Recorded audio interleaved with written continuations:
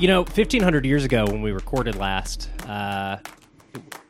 really kind of felt bogged down by the weight of the cults. I don't know about you guys. I've been here in this room every week for the last 10 weeks. Just waiting on us. Waiting. I thought I missed an appointment, but You're just where were you? Waiting like in a cell for suddenly, your brain cells to grow back. Look, it's Yeah. nice to have a reset every once in a while. We haven't had one of these long breaks since, This is 2 years into the show? I was going to say, this is the longest break since that move from UCO to Norman. Yeah. It really is, I think. Oh, yeah. I mean, that the patch where I was gone for a few months, but you two kept it up for a while. I Right. mean, Yep. consistently. So I think this is, as a group, the largest break we've had. I think it probably is. But 10 years, we've earned one. Not too bad. I kind of admire why the saying. Faculty of Horror do it. Like, Yeah, once a month. that season break's not a bad deal. No, just because they take the summers off. Oh, that's right. Yeah. Because they follow the academic school year, which is, Of course. no Because they're brainer. geniuses. That's good. You see, that's just consistency Yeah. in your concept. We have none of that. No. It is kind of nice. It is Consistency of concept. Now, there's an idea. Yeah, jeez. If only. It's good to be back, though. It is good to be I don't back. know about you guys. In the time gone, I spent a lot of time thinking about what's good and what's not, and I realized it's me that's not good sometimes. Well, we could have told you that. I wish I had said it now. Yeah, I didn't want you to agree with me. We're right back in our flow. We haven't missed a beat. We have missed a beat. And I'm just going with silence. Like, I can't affirm nor deny what you're saying. Hello, everybody. Welcome again to the Good Trash Honorcast. We are back, and we're so glad to be talking with you all about the films you'll not discuss at a Film Studies course. My name is still Dustin. I'm still Arthur. I'm still Dalton Stewart, and now you might be wondering, hey, I was promised a discussion of The Wicker Man. Sorry.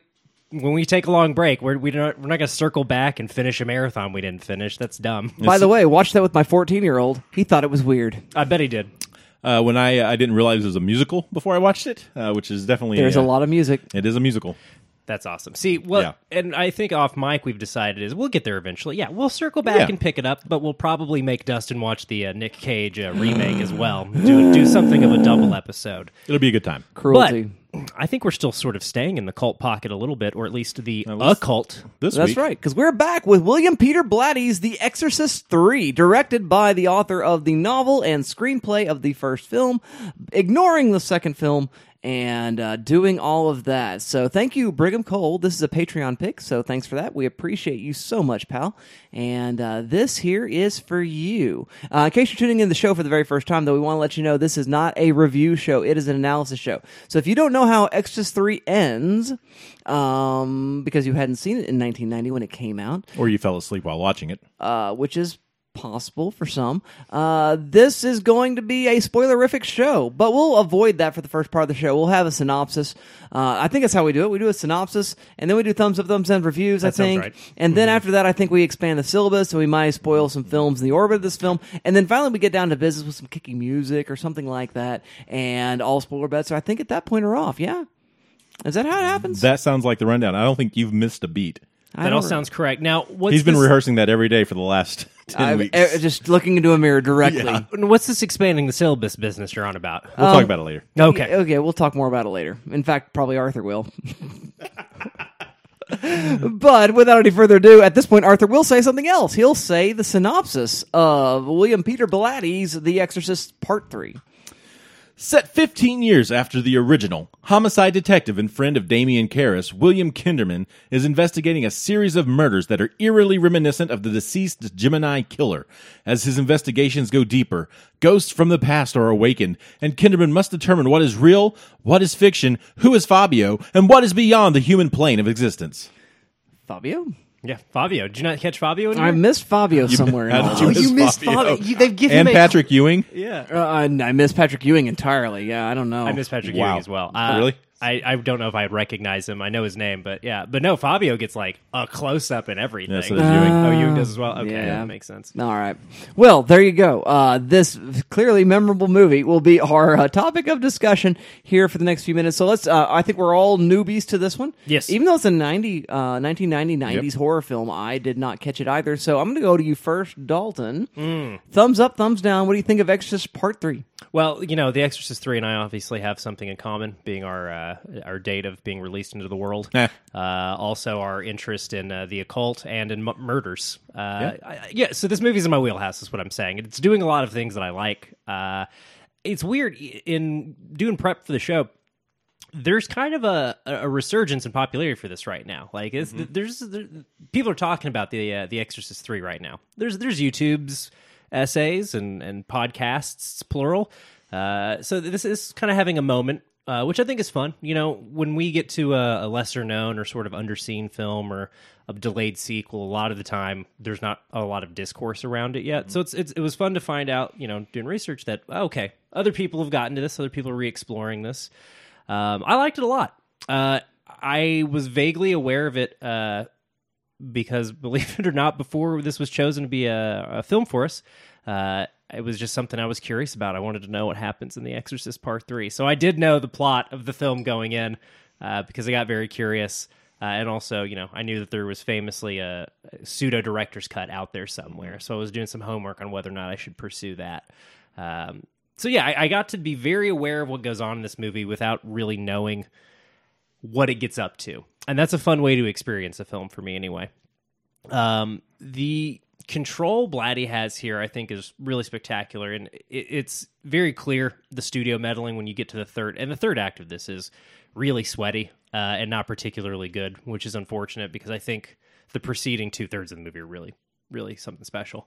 But anyway, the kind of tonal incongruity aside between the last third and what precedes it, I'm very interested, and I'm sure we'll talk more about this later in the show, but I'm interested in Blatty's like choices as far as how to depict violence. I'm going to put it gently and say he's not exactly timid about putting his characters through grisly, upsetting deaths.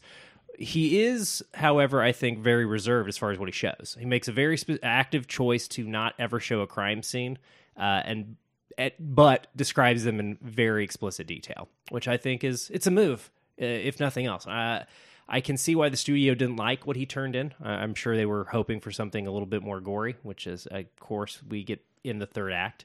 That's the little studio mandate there. Mm-hmm. But I did struggle with the degree of brutality being described in the film, because it truly does feel a bit much at times. Especially, you know, one of them, we're describing a child murder at one point. Like, it's pretty gnarly. It is weird, though, that this film, you know, comes out sort of in the waning years of the Satanic Panic, and yet predates sort of the, you know, one of the more notable examples of that era of American history, you know, having harm, right? So this film predates the West Memphis 3 case, but is after the McMurray preschool stuff.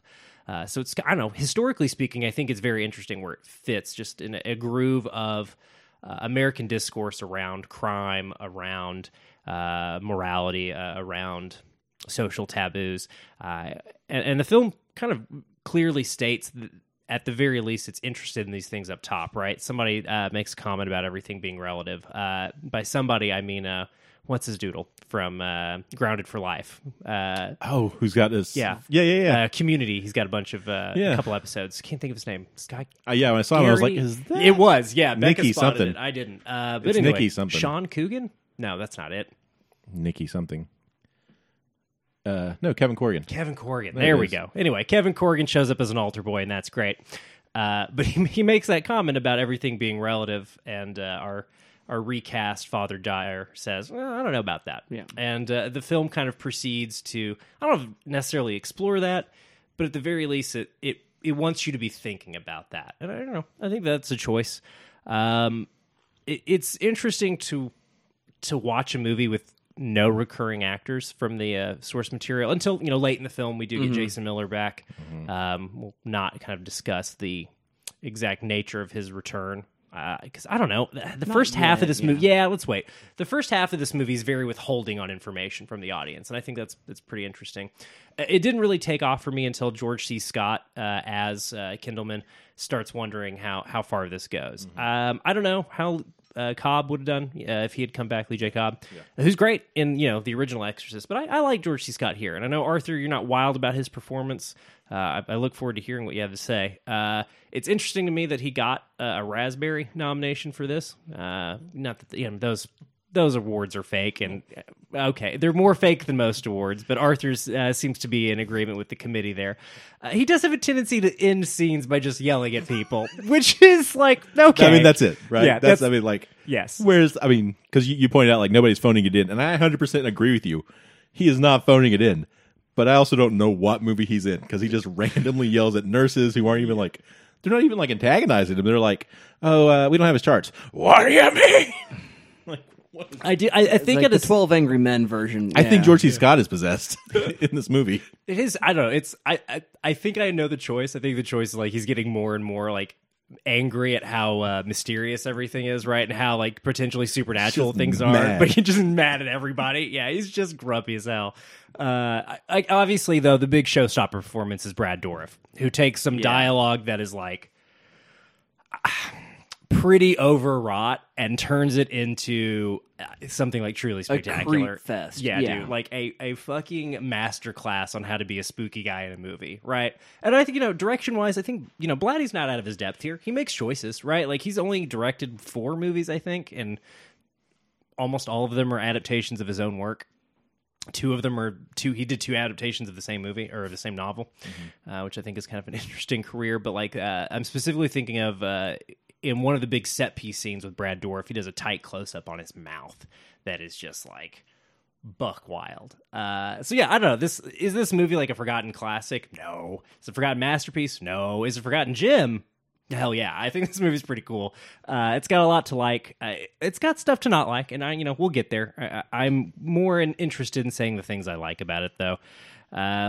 Again, I do want to highlight just how sweaty that third act is, and studio stuff aside, what are you going to do about that? It still doesn't feel cohesive. Like it just, presumably the ending is still not that different from where we get. I'm sure there's a little less fanfare in the original cut, but I don't know. There is I'm going to try to be vague because I don't know how. I assume this movie's underseen. I assume people haven't caught up with this. So in comparison to the original. Yeah, exactly. So I do want to be a little vague, but there is a moment towards the final third of the film where the case follows Kindleman home, let's say, and I think from that moment onward, the movie is a little too damn silly for its own good. But I think everything leading up to that is great. There's a dream sequence in here that is completely out of nowhere and absolutely like inspired. I think it's great. I think it's great stuff. And it's only foreshadowed by like a handful of kind of like, I would say like dreamy establishing montages, right? Like that's sort of the only heads up we get that this film might get like that out there and meditative. And I appreciate that it goes there. It's just kind of a cinematic oddity. It's a great pick for this show. Thanks, Brigham. You kind of know our wheelhouse at this point. It seems like you have for quite some time. Your picks are usually good. But yeah, I'm excited for us to crack this one open, kind of talk about its themes of, the problem of evil in the world, friendship as a thing to lean on in difficult times, all that stuff. I think thematically there's good stuff for us to get into, but it's just as a piece of cinema, it's fun. Yeah, it's a good horror movie. All right. Well, thank you very much for that, Mr. Dalton Stewart. Mr. Arthur Gordon, do you have a slightly different opinion? Oh, a little bit. I'm not going to bash this movie. I will preface this a little bit by saying, yes, I did doze off for a little bit. I did see the actual third act of the movie, though. But I think, doze in and out for a few minutes. Towards that third act. I took a break and dicked around on TikTok for like 45 minutes at one point. It's kind of a boring movie in places. And I think that's coupled with expectations. I was expecting something much different than what this presents, and also I was just worn out and exhausted. I would like to give this movie another chance, I think, at some point. But to Dalton's point about this is really, to me, more of a curio than anything. Just everything that it presents is very fascinating. I think in the same way that the house is or the room. Sorry, the way that the room is. Just because the way it comes together, what it was supposed to be versus what it became versus what it is, versus kind of the audience reaction to that. And I think there's just a lot of discourse there, about authorship and studio intervention and those lines and what that looks like and passion projects and fan reaction and how that can lead to rejuvenation. I think there's a lot of discourse around this movie that you could really get into in a course. I don't think it's forgettable at all, honestly. The stuff I saw, the hospital sequences are really cool. The set design is really good. Oh my God! Thank you for mentioning the production design. Yeah, I mean, it looks great in that regard. Yeah. The cell, the jail cell that he goes to see Prisoner X, all that looks really cool. That dream sequence, like you mentioned, that's where Fabio and Patrick Ewing show up. Okay. They're just angels. Yeah. Oh, is Oh, Ewing they are there among the angels. Okay. Is Ewing just the angel next to Fabio? No, I think he's in another shot okay. separately because Gotcha. there's a really tight close up on Fabio. And I think there's a couple more angels, and there's a shot of Patrick Ewing, which I guess Blatty's a huge fan of Georgetown, and I think Ewing played was right it Georgetown, on. Makes sense. which was why he was in it. And so, yeah, I mean, but I guess there's a time thing there, right? Seeing those cameos in 1990 would have been a much different reaction than seeing them right now. I'm like, why is Patrick Ewing in this movie? It makes zero sense. I mean, it probably made zero sense then, but he wasn't Patrick, capital P, capital E. Yeah. Patrick Ewing then. But the I Can't Believe It's Not Butter ad campaign was out. Like, that existed in But, 1990. so people knew who Fabio was, but Yeah. so it's just kind of a weird cultural reference to put into this movie. I mean, it's jarring. He is angelic looking. I'll give him that. He does look great. Is this pre roller coaster? This has to be. Anyway, doesn't matter. So, I mean, those moments, and the way the exorcism plays out is very memorable. I mean, it's very gory, very graphic, and then some of the things that happen there are hard to watch. But to your point about this film's pacing, it feels so lackadaisical, and there's no urgency in the beginning that I wasn't really sure what was going on or where we were going. I knew he was a detective. I knew there had been a murder, but then there's a lot more impetus and weight given to the relationship between him and the father, and that whole thing playing out, and they're just buddies wanting to go watch a movie together. And then it becomes another, it goes back to being a murder mystery. Like, there's no real sense of direction there. It feels tonally all over the place. The story never really finds its footing, I don't think, until about the second act when we really ramp up the investigation. I can see it. I kind of appreciated how long it takes to get where it's going. Yeah. Right. But at the same time, I do agree with you. Like, as soon as the mystery, the case kind of takes over the plot of the movie, the film wakes up in a pretty big way. And I think that goes back to what I was mentioning about expectations. Expecting from a studio horror film that things are going to kind of ramp up pretty quickly into what you're getting yourself into, because the murder at the beginning, like you said, it's never really graphic, those sequences. But it's emotionally intense, though. Yeah, but there's not a lot of understanding of the importance or weight of what these moments are for these characters, and so that, I think, is what takes it so long to really hook, when there's more of a personal hook into the investigation.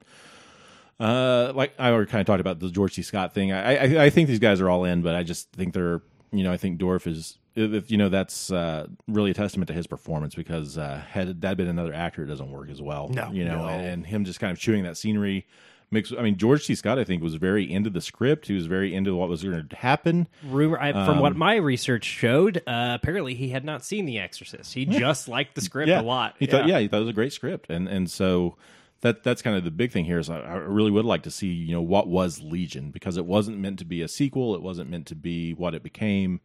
And so there's a really interesting what if there. And I think that's something that audiences are prepared for now, right? I think by now, yes, with the internet, you can kind of have that. And just, shared universes and all this nonsense, right?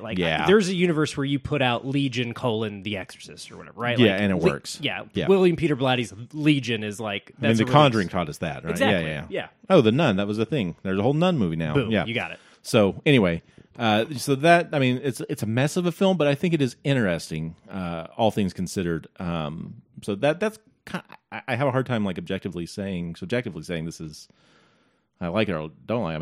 It's an experience, I think, more than anything. Sure. Yeah, that makes that's sense. kind of where I'm at with it. I think it's not really something you want to sit and watch, but experiencing it is something of interest. Gotcha. Yeah, I get that. Yeah, curio, you said right up top. Yeah. Yeah, it seems accurate. Very good, very good. Well, what I would say in a review of the movie is I think it is fun. I think it's interesting. I do love the dream sequences. I do love everything in the churches.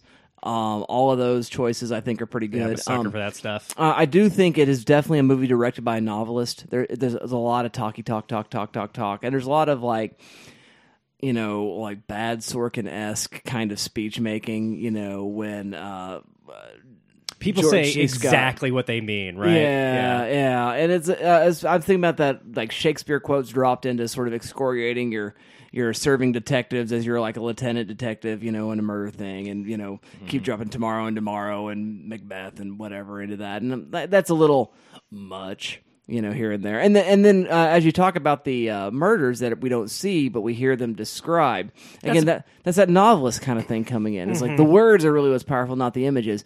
And this is cinema. And so there are moments in which Blatty seems to have trouble struggling between his two different media in communicating. It's interesting what he gets as a filmmaker, though, right? Yeah. Like the scene of the first victim's mother crying, right? Like he understands, like, the close-up on Brad Dourif's mouth, right? Like, he understands, like, the visual is important some places. But I think you're right. Like, there is a talkiness and a wordiness to this that, comes across as very writerly. Yeah, and I think that's kind of some places where it fails. It may be a little soggy in the middle, as you guys say, just before it finally does kind of wake up, as I think Dalton said. I think about the if you're looking for a timestamp of when the movie wakes back up, there's a pretty spooky image of an angel doing a Frankenstein walk at one point in the hospital. When you see that, I think that's your the movie is awake again. You're ready to do it now, yeah. But other than that, though, it's a lot of fun.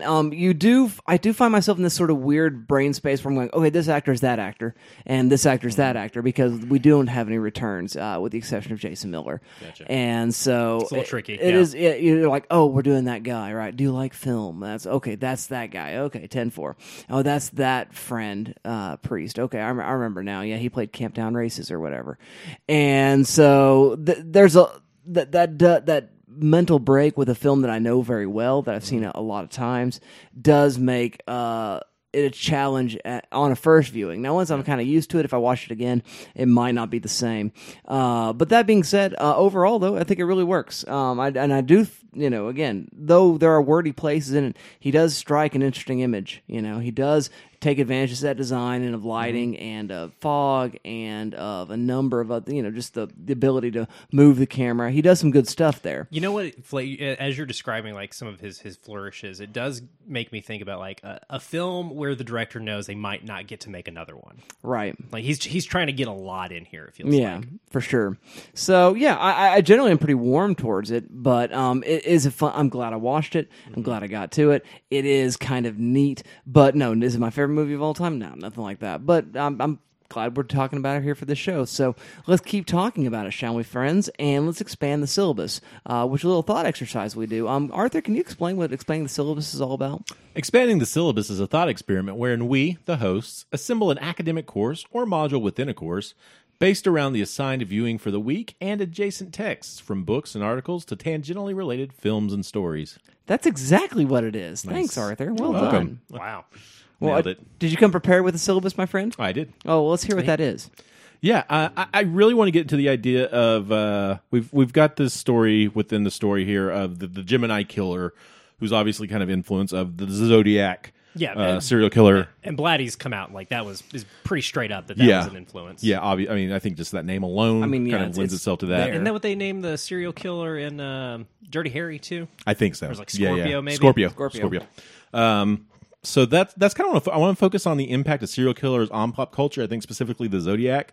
But I was kind of thinking about this, and I don't know that there are two more influential serial killers on cinema and pop culture than Ed Gein and the Zodiac. Yeah, as soon as you said, I knew Gein was going to be your other one. Yeah. I was like, yeah, it's Gein. Yeah, and so I would probably just kind of have that discourse about like these are the two branches, and Ed Gein takes us into a very deep horror birth of the slasher type of idea, whereas Zodiac has kind of taken us into these cerebral mysteries, and I think that underlying mystery of who is Zodiac has just driven that intrigue for so long, and now that he's kind of become a meme. With that fella from Texas, he's kind of has this renewed found life, and everybody knows the Zodiac, and that mystery I think is just fascinating for people. Well, and there's the unknowability of Zodiac, right? Prevents the God, I can't believe this is the word I'm going to use, but the romanticization that I think we get of a Bundy sometimes, which Yes. is really fucking gross, if you ask me. I think Elijah Wood is the only good Bundy casting that's ever happened. Did you guys see this? No. Elijah Wood's going to be playing Bundy, and Oh, so okay. they're doing another Bundy movie. Okay. I know. But Elijah Wood makes me go, okay, well, these people might get it. If they get that that's good casting, they might. Ever since he did, what's the character in Sin City that he plays? Oh, The Yellow Man or something? The Is it Yellow Yellow Man? Bastard. Or, no, Kevin. I think Is it's it just Kevin. Okay, yeah. God, creepy. Yeah. Anyway, yeah.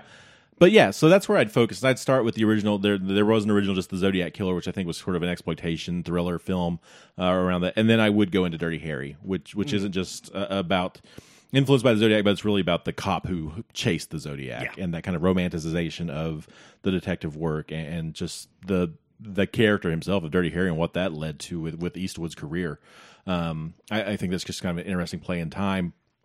And then I'd wrap that trifecta up with Zodiac, obviously David Fincher's work, which is just one of the best procedurals, one of his best movies, which really does kind of hone in on the pure terror of an unknowable killer that has no real rhyme or reason and who could it be? Like, that fear I think is amped up in his film.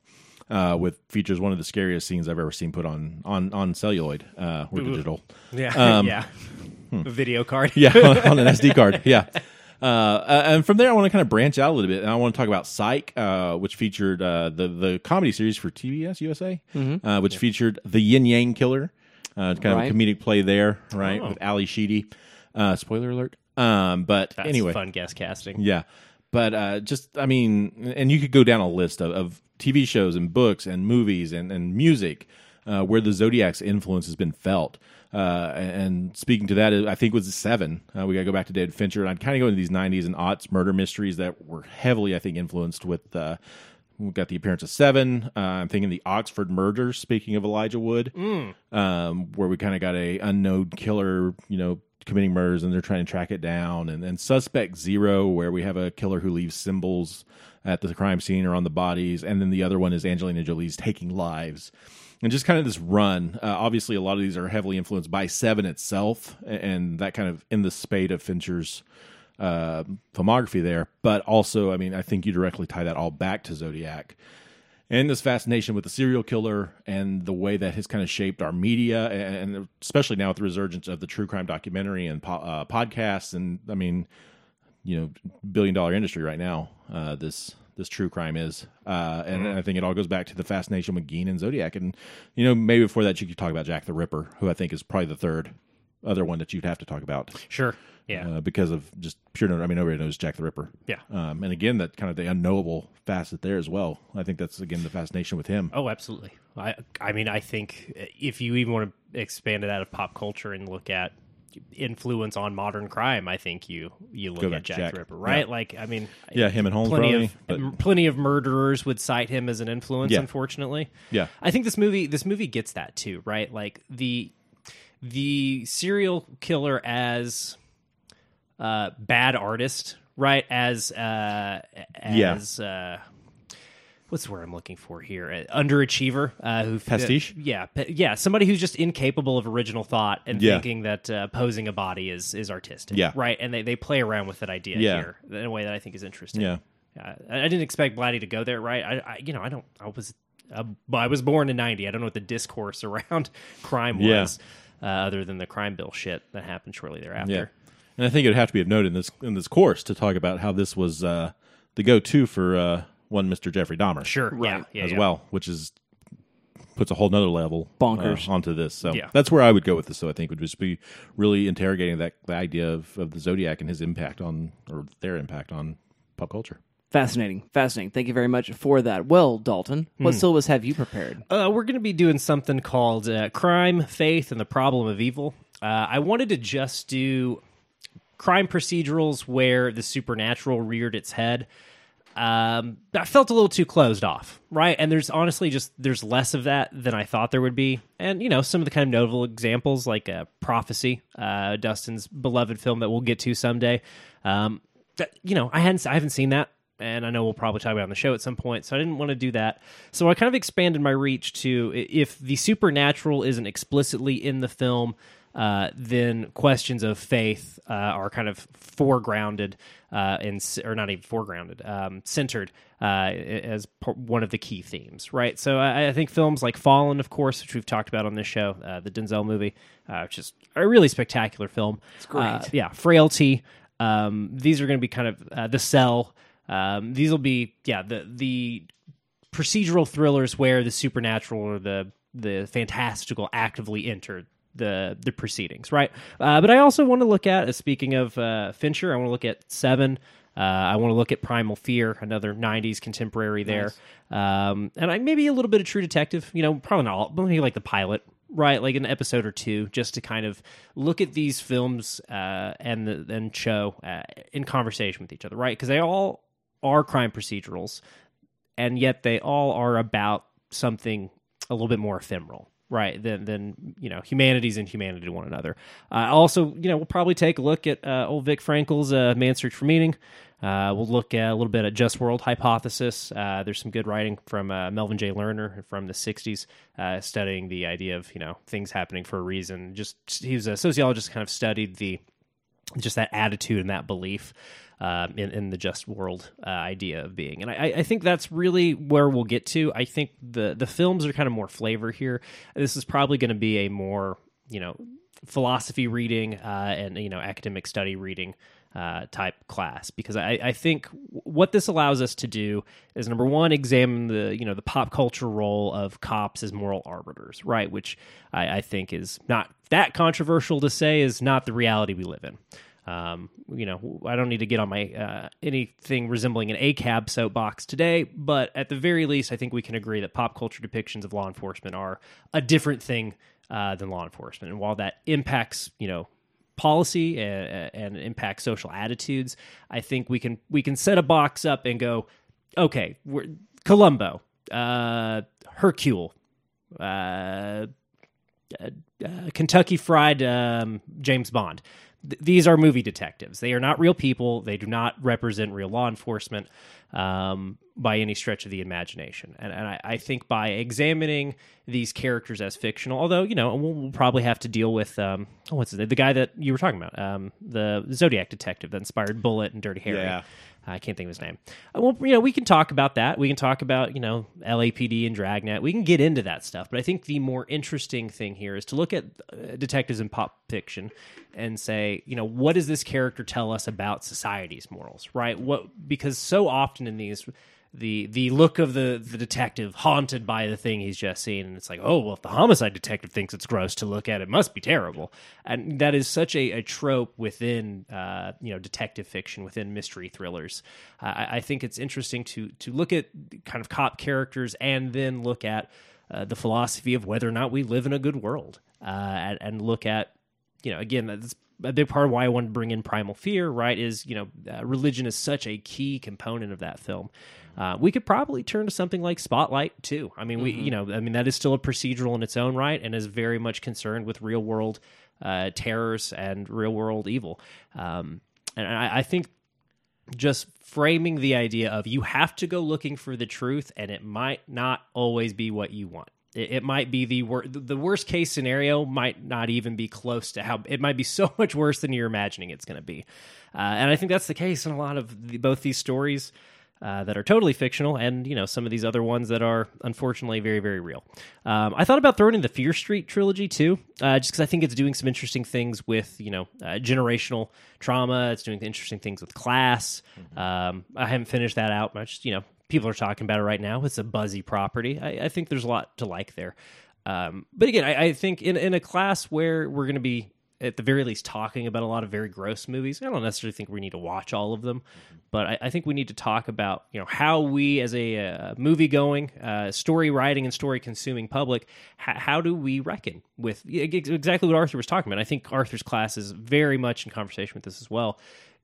How do we unpack these sort of primal fears? Not to be too cheeky and too clever for my own good there, but the things that go bump in the night are sometimes real, and that's kind of a hard thing to square in your brain, especially if at the end of the day you want to believe that people are inherently good, especially if you want to believe that people have each other's best interest at heart. You have to reckon with the fact that no, not everybody. Sometimes that's the exact opposite of what some people want.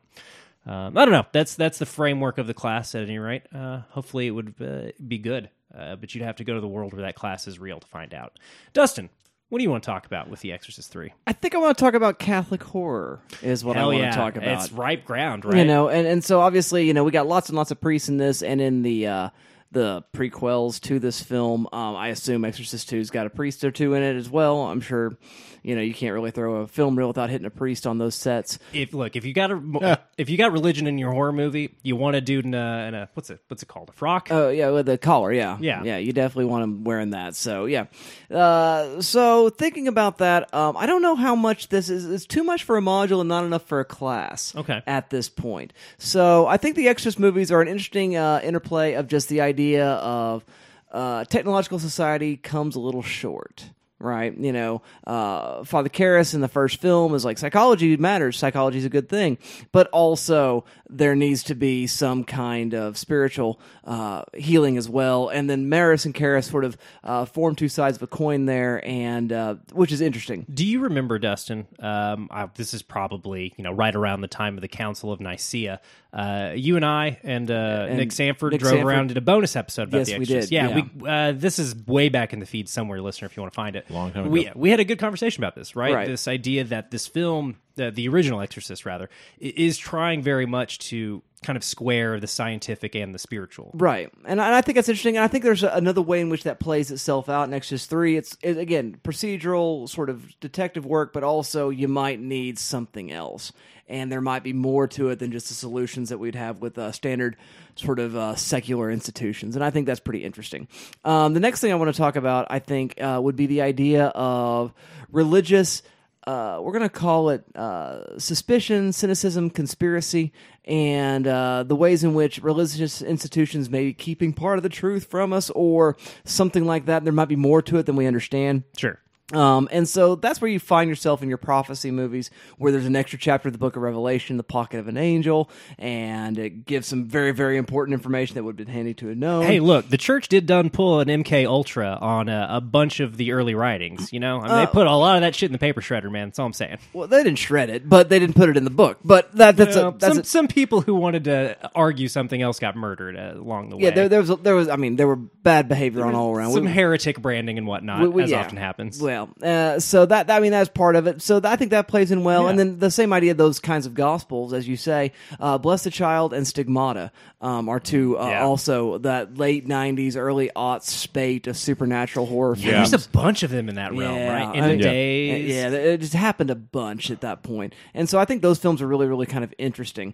Then I want to move into that sort of discussion of something more conservative about the theological constructs that these films use versus sort of modernizing being a mistake, right? And so, I think about that sort of, is God dead, insert shot in Rosemary's Baby, even though I'm not going to use that particular film for this because I think it's a little off the track for us. But I think that idea, and one character is Father Callahan from Salem's Lot, the novel, and his sort of like malaise at seeing that the only evil that's fought is systemic evil, and he's not against it. He's like, yeah, racism's bad and poverty's bad and we should be doing something about that, but shouldn't we be taking down like the strongholds of the evil one or something like that? And then, of course, then it gets to it and it doesn't go so well.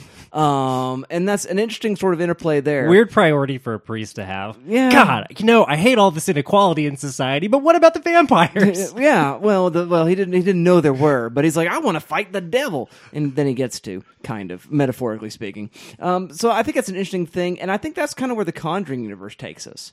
Is that yes, we live in a contemporary society, and yes, we have moved past a lot of this sort of stuff, but there are other answers, right? There are other things going on. And this sort of backward pull that you see with maybe the second Conjuring film especially, that is looking towards that and looking again towards kind of theological answers to solve those kinds of problems, which I do find to be kind of interesting and fascinating. Then lastly, I want to talk about religious mania gone bad. And I think that's where David Fincher 7 comes in. Sure. Is where religious obsession itself, Catholic obsession with the 7 deadly sins in this case, becomes kind of the fodder for serial murder. And I think that is a good way to sort of play some of that out. Shoot, I think I'm just going to let you take over my class for a couple of weeks. I think we got something. And then we here. can finish it out that way. Yeah. exactly. It's like we can tag team it. So that's kind of what it would look like there. Reading wise, I'm not sure what all I would pull at this point, but I think those different emphases that we find in those various films might be a good way to move forward and trying to get a handle on what exactly Catholic horror is as a cycle movement. Subgenre. Yeah, something. So there you go, dear listener. You're still just got much longer, but I believe now it's time for us to get down to business.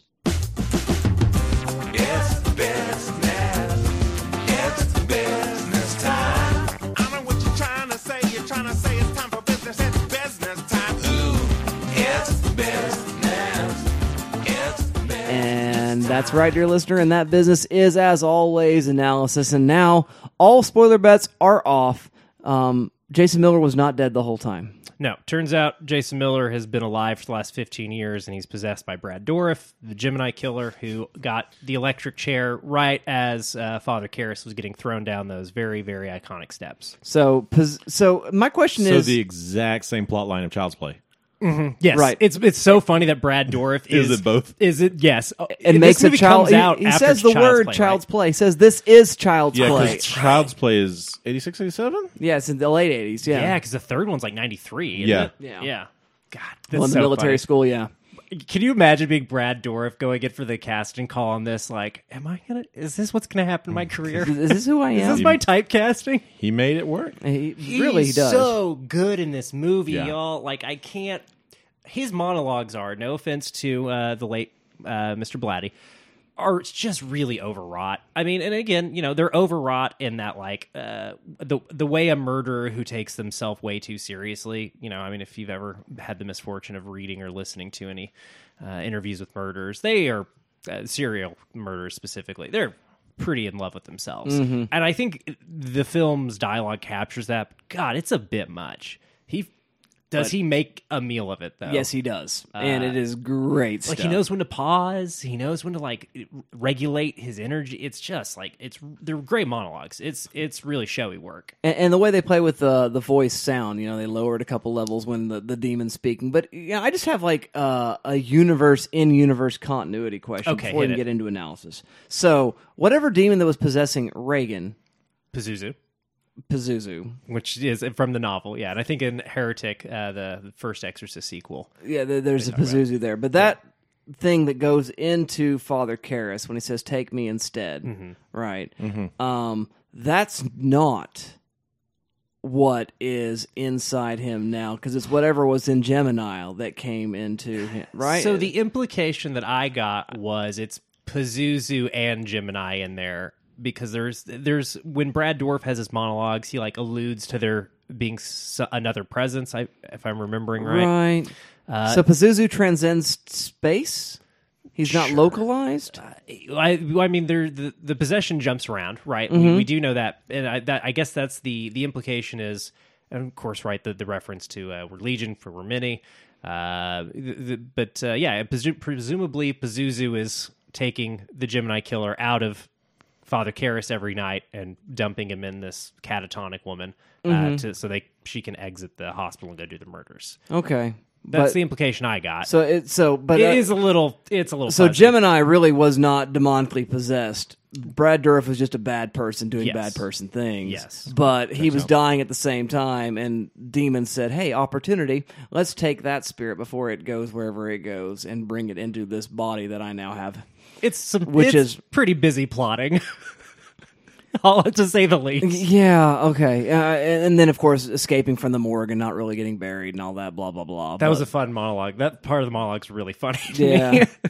Laughing about killing the guy. Yoinks. God, it's good stuff. Okay, so I was just curious about that. Sure. That's neither here nor there or anywhere. It's worth addressing. It just is a thing. So let me ask you. I got two places we could start. Okay. We can start with horror sequels, which I feel like we've probably talked about a little bit at some point. But I think the sequelization of horror stories specifically, I think, is interesting. Or do we want to talk about why Catholicism is so spooky? Is it just Protestant discrimination. What's going on here? I like that. Let's save that one. I think there's more meat on that bone. Let's talk about the sequels first. And I think part of the reason why sequelization happens so much in horror franchises is horror films themselves are pretty inexpensive to make. Sure. Oh yeah. And when they hit, they turn a profit. Right. I want to see. So let's look at. So Exorcist 2: The Heretic made $14 million made $30 million on a $14 million. That's $30 million worldwide.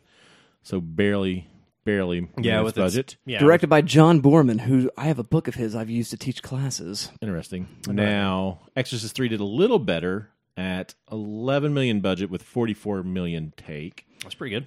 It's not bad. But let's talk about The Exorcist, shall we? In case any of our listeners aren't aware of just like how colossal a hit this film was. Because obviously it's had cultural staying power, but like the numbers on this movie are pretty astonishing. Budget of $12 million. Yep. So equal to the other two, roughly. And that's pretty standard for studio films in the late 70s. Yeah, this is 1975, right? Yeah. No, 73. 73. Box office worldwide, this is cumulative up till now, so that would include... Re-releases and everything. But it's $441 million. Yeah, $500 million almost. Now, let's see... And a lot of that is in its first run. The movie, just like everybody saw this movie. Let's see the box office. There's here. documentaries about like the cultural impact of this film because people could not stay away from it. Okay. Too many negatives there.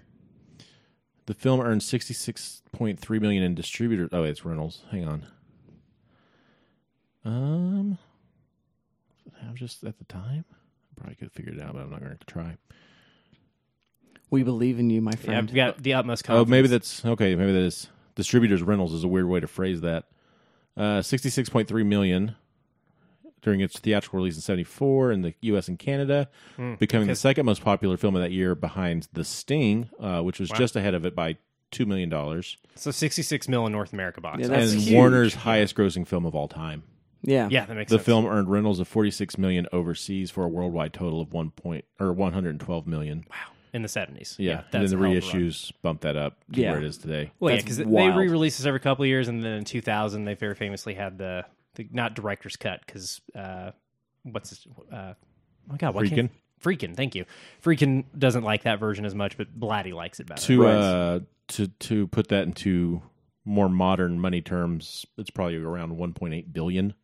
Wow, with inflation. Crazy. God. But I mean, the idea is simply though, it doesn't cost much to make them. You don't have to. Actors are either on their way down, and so you get a name with some weight, George C. Scott, and that you Or on their way up. on the way up, Brad Dourif. yeah, or and you Or can well, cast or they're Brad Dourif, really character actor. actors who can put a great performance together. Yeah. But you don't need a Neve Campbell, again, not a huge actress. She was known for Party of Five when she went into Scream. Yeah. But you get those kind of characters or those kinds of actors, so you don't have to pay them as much. And the effects themselves are overwhelmingly practical. Yep. And even in our CGI era, it's all very, very inexpensive to make. Usually pretty close to single locations. A lot of dark time shooting, which is cheaper to make. Cheaper to shoot dark scene than a super bright scene. Yeah. And so all of that works out together to be something relatively inexpensive. And then when it does hit, you have a fan base that's interested in this, and you can deliver more of the same over and over and over again. Well, and that gets us to the problem of diminishing returns, though, right? There is something intrinsic of horror. The unknowability is what's scary. And horror films tend to end with an unveiling of some sort. Right. We know more coming out of the picture than we knew going in. Right. There has been a reveal. There has been a mystery solved. And so a sequel either has to show the mystery to have more layers, show the first movie to be wrong in some capacity, or just be a retread. Right. And that is a pretty huge problem for horror sequels as a whole, I feel like. And the worst ones are the retreads, Of obviously. course, right? And the best ones are the ones that find a way to do it totally different, like in Aliens, for instance, right? What if, but Marines instead of the working class people with guns, Right? Or what's another good example? You see, and this is the Dawn of the the dead franchise, Yes. the Dead franchise, The Romeros. the Romeros, right? Each of those finds some new way to Right. kind of expand the themes. Well, even like your Friday the 13th, your first one, you've got Jason's mom, spoilers, Yep. and then you've got a work into Jason being the guy, and then you've got this sort of ongoing up through those first 4 films in the series of just this weekend of him continuing to stay alive. That's Yeah. where they missed it, right, at the end of those Yeah. second, third, and fourth film. Well, fourth film, he dies. And then retreads get bad. 5, it's not really Jason. 6, it's zombie Jason, but it's also kind of good because it's meta, right? And then off we go. Until we get to Cyborg Jason, Well, yeah, which is okay. pretty tight. Yeah.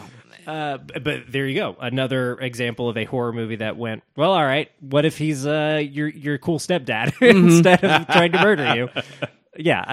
It's hard though, right? Like there's a reason like I feel like the Aliens formula gets cribbed a lot, right? I think the Hills Have Yeah. Eyes. I don't know about the original Hills Have Eyes sequel, but I know the remakes in the early aughts, literally the same plot. They bring in like the army to go into the cannibals mountain or whatever. Evil Dead 2 is another, which is kind of kind of revisits the first one and then adds to it, which is kind of a Different reboot, kind of reevaluation. Right. But, yeah. Scream 2. Yeah. But Yeah, that- and I mean, expanding of those themes. Yeah, building right? in the worlds. Gremlins 2, which really I think it's much better than the first because it just leans into the Looney Tunes of So it. great. Right, God, it's that just movie's so good. Anarchy. Doctor Sleep, Sure. Oh, yeah. Yeah. it's fun. And that's an interesting sequel because we have one of those differences between the original source material in King's novel and Kubrick's vision for the 1980 film. And Flanagan finds a way to marry those two visions into a single sequel. And Tricky task. Yeah, it is a tricky task. So, I mean, it happens a lot, and I think that's part of the why there. Now, let's talk about why Catholics be so spooky. And Why are they so mysterious to us? and I think as a here we are a group of people who have been raised more in the Protestant tradition than Catholic traditions, but Yeah, I've got that dad's a lapsed Catholic thing, right? Where Yeah. I get to know, I get a little some of the cheat codes, but that's all I know. right, Yeah.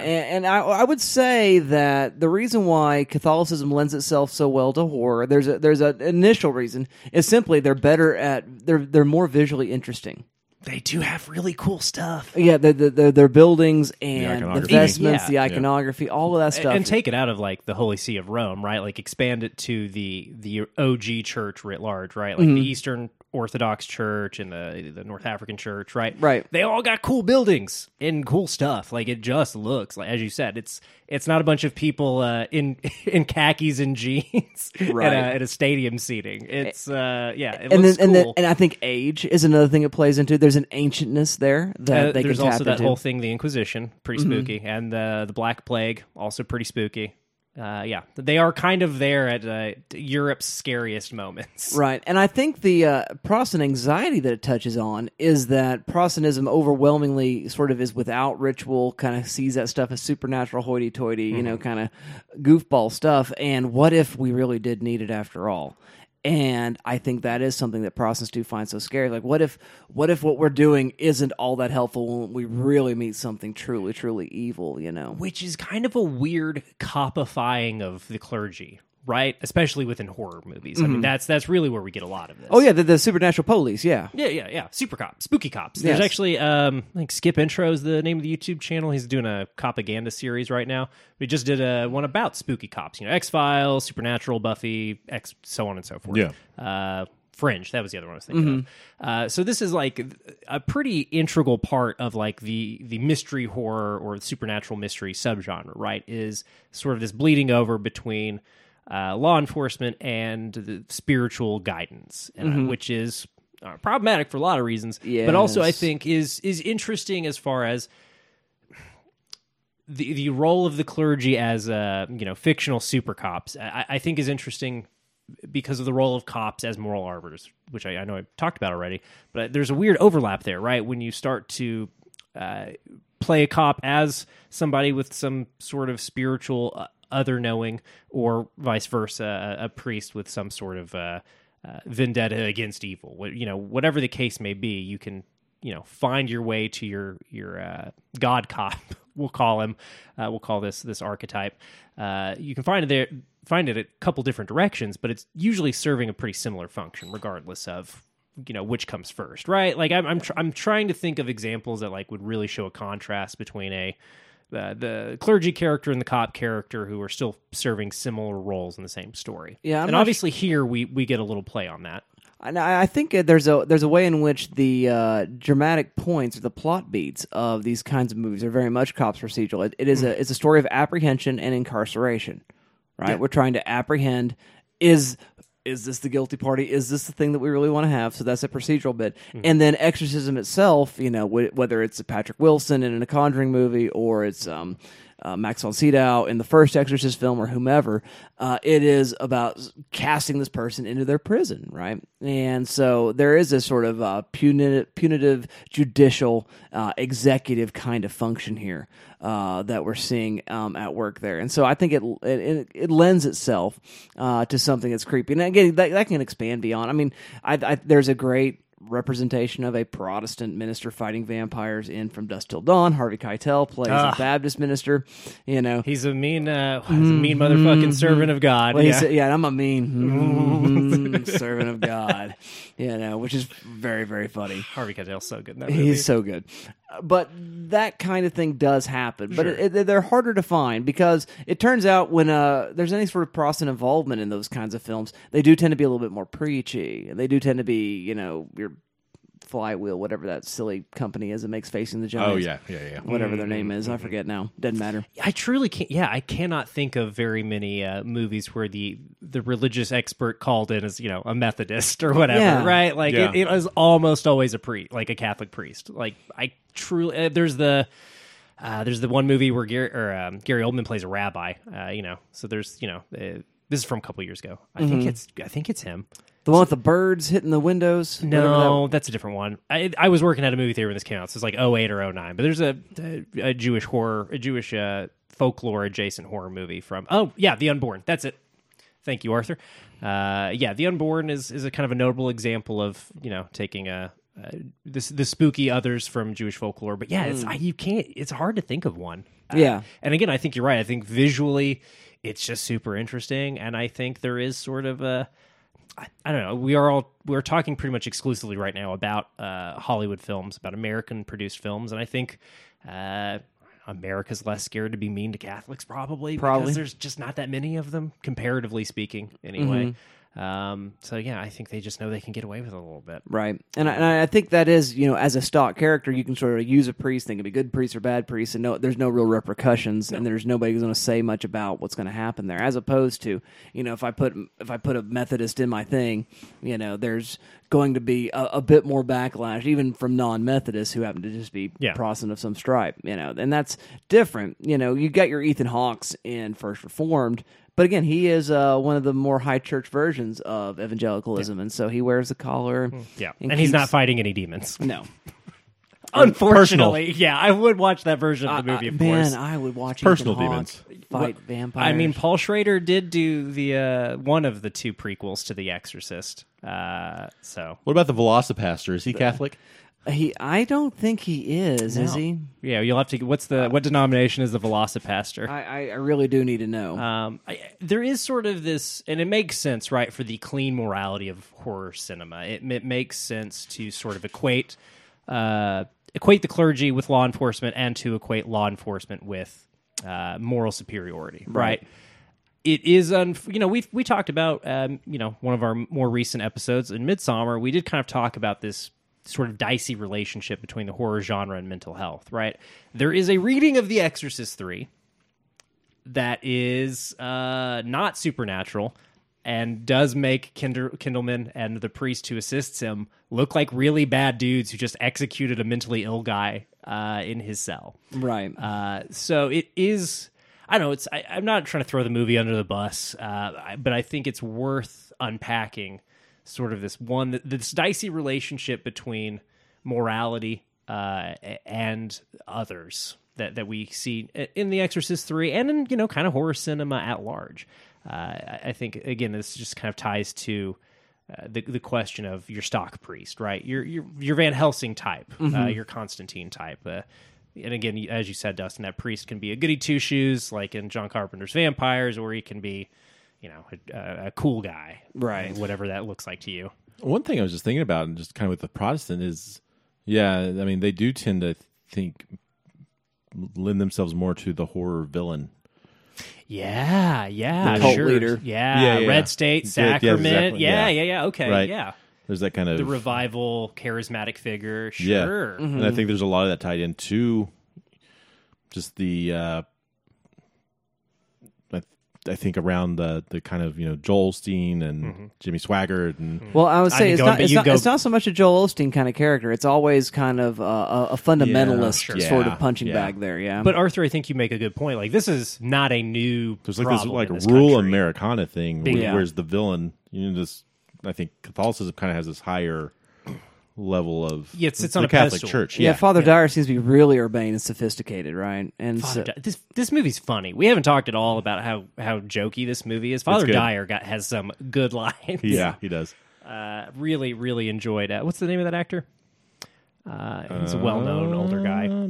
Ed Flanders. Ed Flanders, thank you. I really like him in this. not to be confused with Ned, Not, of course, brother. His yeah. his evangelical brother. He's definitely a black sheep.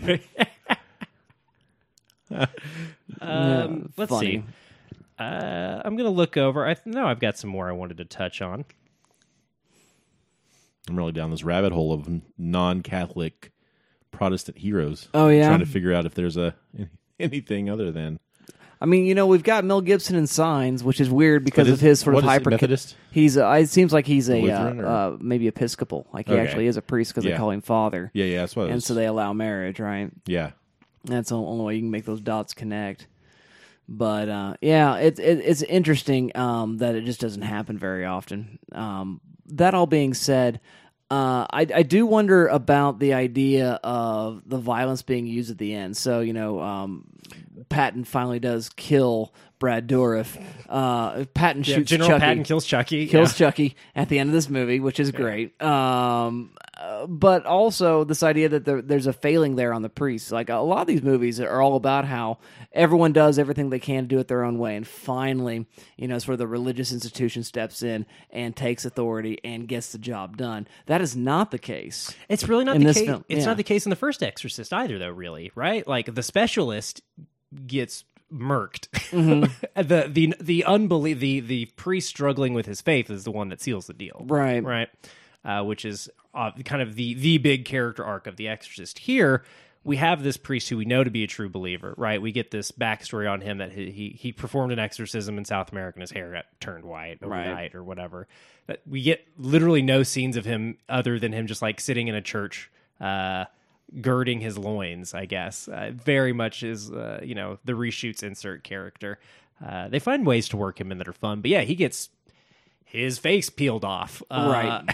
It is the Gruesomely. gruesomely. It is the power of Detective Kindleman's 44 that exorcises the demon at the end of the day, which again does kind of tie into one of the potential non-supernatural readings of this movie you could have. Right. I guess there's a sense in which Karras is able to take control. His own faith is able to overcome the evil that has sort of overcome him. Yeah. And so that gives the moment for George C. Scott to pull the trigger. Yeah. But yeah, it's weird that it's hairy in a different kind of way than we normally see in these kinds of movies. Is finally the priest gets in and gets it done. Is not quite the way this works Yeah, out. I'm trying to think of the example. I don't know. I just feel like there are a lot of examples of I wish I could pull more right now, but it feels like a pretty stock trope, not even necessarily a religious institution, of the backup being ill-equipped to help you. Right. That's pretty standard horror movie stuff. The cops show up and get murdered Get immediately. wrecked. Yeah. Right. Yeah. So on and so forth. It just kind of depends on what the stakes or flavor of your Right, story. or a kind of a feeble priest might make it in, right? An unbelieving priest, it's like, well, I'll do this thing to make you feel better, not really doing anything. What do we think? What is William Peter Blatty? And of course, now we've entered the part of the show where I say, let's take this work of fiction and say what it means about the person who made it, who's got their name on it. What does William Peter Blatty think about violence and murder? Obviously, he is haunted in some capacity by the existence of the Zodiac Killer, to the extent that he wrote a novel and a movie about, trying to tie a real life, serial killer to a story involving possession. Clearly, he's working through some stuff here. Is it kind of the same stuff that he's working through in the original Exorcist? Is it sort of a question of how do we reckon with evil in the world? I mean, I think maybe it is. I mean, there's some great speeches that George C. Scott gives, about, what he believes in there towards the end. Well, and he's positioned as the big quotes here, good cop, right? Right. Like he roasts his colleagues for making racist jokes. Yeah. And publicly in front of everyone is a big fan of shaming the dudes that report to him. Mm-hmm. So like he is throughout the film positioned as a moral authority. Right. And his big problem is that, where is God when there's bad, right? Yeah. And I do think that seems to be where Blatty is going now. I think it's a different set of questions in the first film and novel.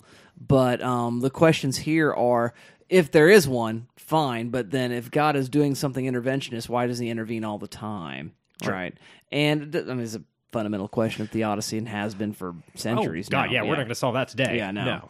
But that seems to be more what he's dealing with, and that violence itself is an example of perhaps God sleeping at the switch. And is it or is it not that, is the question. And is it more to it than just simply, I made a choice to do a bad thing and cut somebody up? Or is there another supernatural force at work that motivates me? Does the devil make me do it? Well, and there is, of course, because the devil is making somebody do it, right? There is a deeper transgression in every murder, right? There's the racialized violence of the first murder.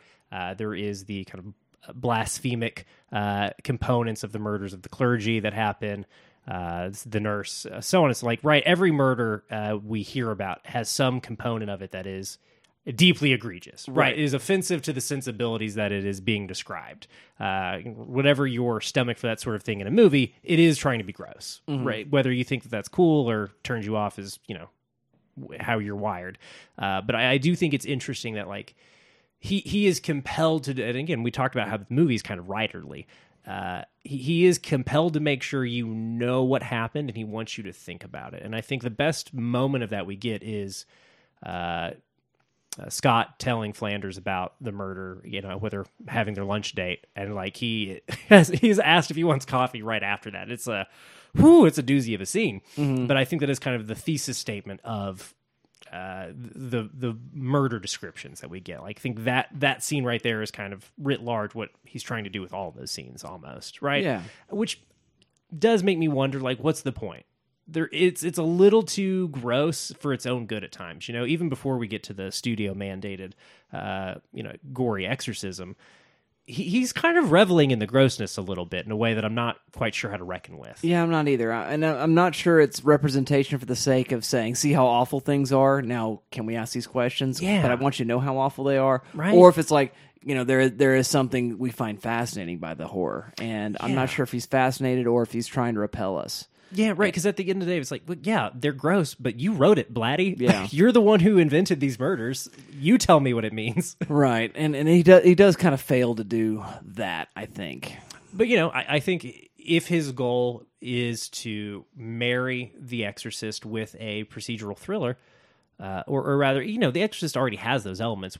Rather, if the goal was to take another pass at the characters of The Exorcist and bring those procedural elements to the forefront, I do think the film's a success in that regard, more often than it's not. Right. I think that's good. I like it when movies take big swings, For sure. And this movie definitely does swing big.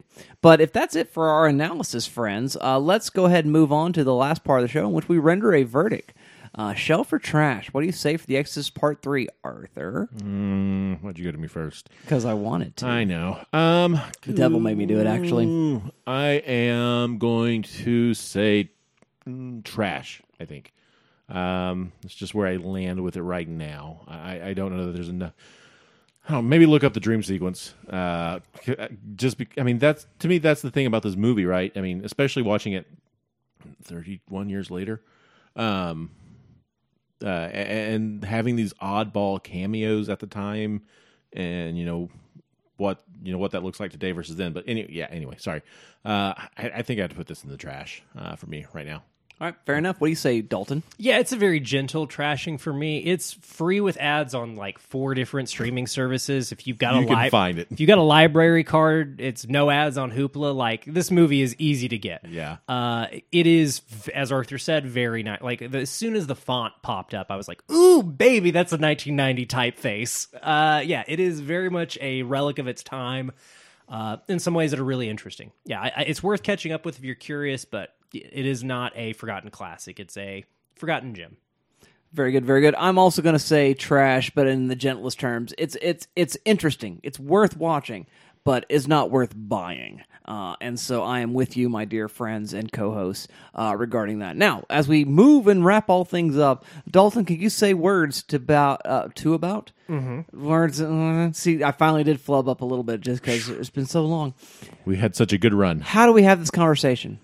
With the internet, usually, Right. Unfortunately, under the watchful eye of Big Brother.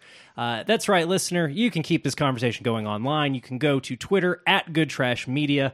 You can email us, goodtrashgenrecast@gmail.com. If you really got something itching away at your fingers, you got to get it all on paper, and you need as much space to do it as you need. The email's probably the place to do it. We're on the platforms at which you can subscribe to us. As of this recording, we're not on Spotify, but maybe that'll be rectified soon. We are on iTunes. We're on Stitcher. You know how to do things. You've listened to a podcast before. You can rate and review all the things that'll make you feel good. It'll make us feel like you like us. Parasocial relationships, blah, blah, blah. What else? While you're over at Good Trash Media, whether it's just the Twitter account or goodtrashmedia.com, check out some of our friends' shows. Go check out the Praise Down with Heath and Alex. They've been doing some really fun stuff. They are, as of this recording, still working on their Pure Flix discussion, exploration. I watched episode 2 of Christian Sons of Anarchy with them. You guys know about this show? It's got the younger Swayze in it in a supporting role. Yeah. Interesting. It's weirdly pretty good. It's not a bad TV show. So anyway, we talked. I was on that episode. That was fun. You can check that out. Check out the Wheel of Randy. Dan Wade's got new episodes coming out. He's got some good ones. He got Andy Kindler, that Andy Kindler, to do a little stinger for him, which is pretty cool. Anyway, I think that's all I can think about that's social media related. Oh, and one more big thanks to our patron, Brigham Cole, for this good selection and for helping us keep the lights on. Thanks, Brigham. And on the note of where to find us, you can also find us on Amazon Music Prime as well. Oh, we are? Yeah. Oh, well, that's cool. Yeah, we're over there now as well. Well, good. So if that's your player of choice. Wow. CEO, entrepreneur, born in 1964. Look at him go. Whew, all right then. Well, I think it's time to wrap this thing up, but I guess Arthur needs to tell us what we're doing next. I can do that. Where are they at? There we are. Well, next week we lighten the mood as we head out west because we're going to be cowboys, baby, as we watch City Slickers. Nice. Very cool. I'll be sure to bring my chaps. All right, so sounds good. You keep watching, we'll keep talking, and we'll see you all next time. I'm afraid.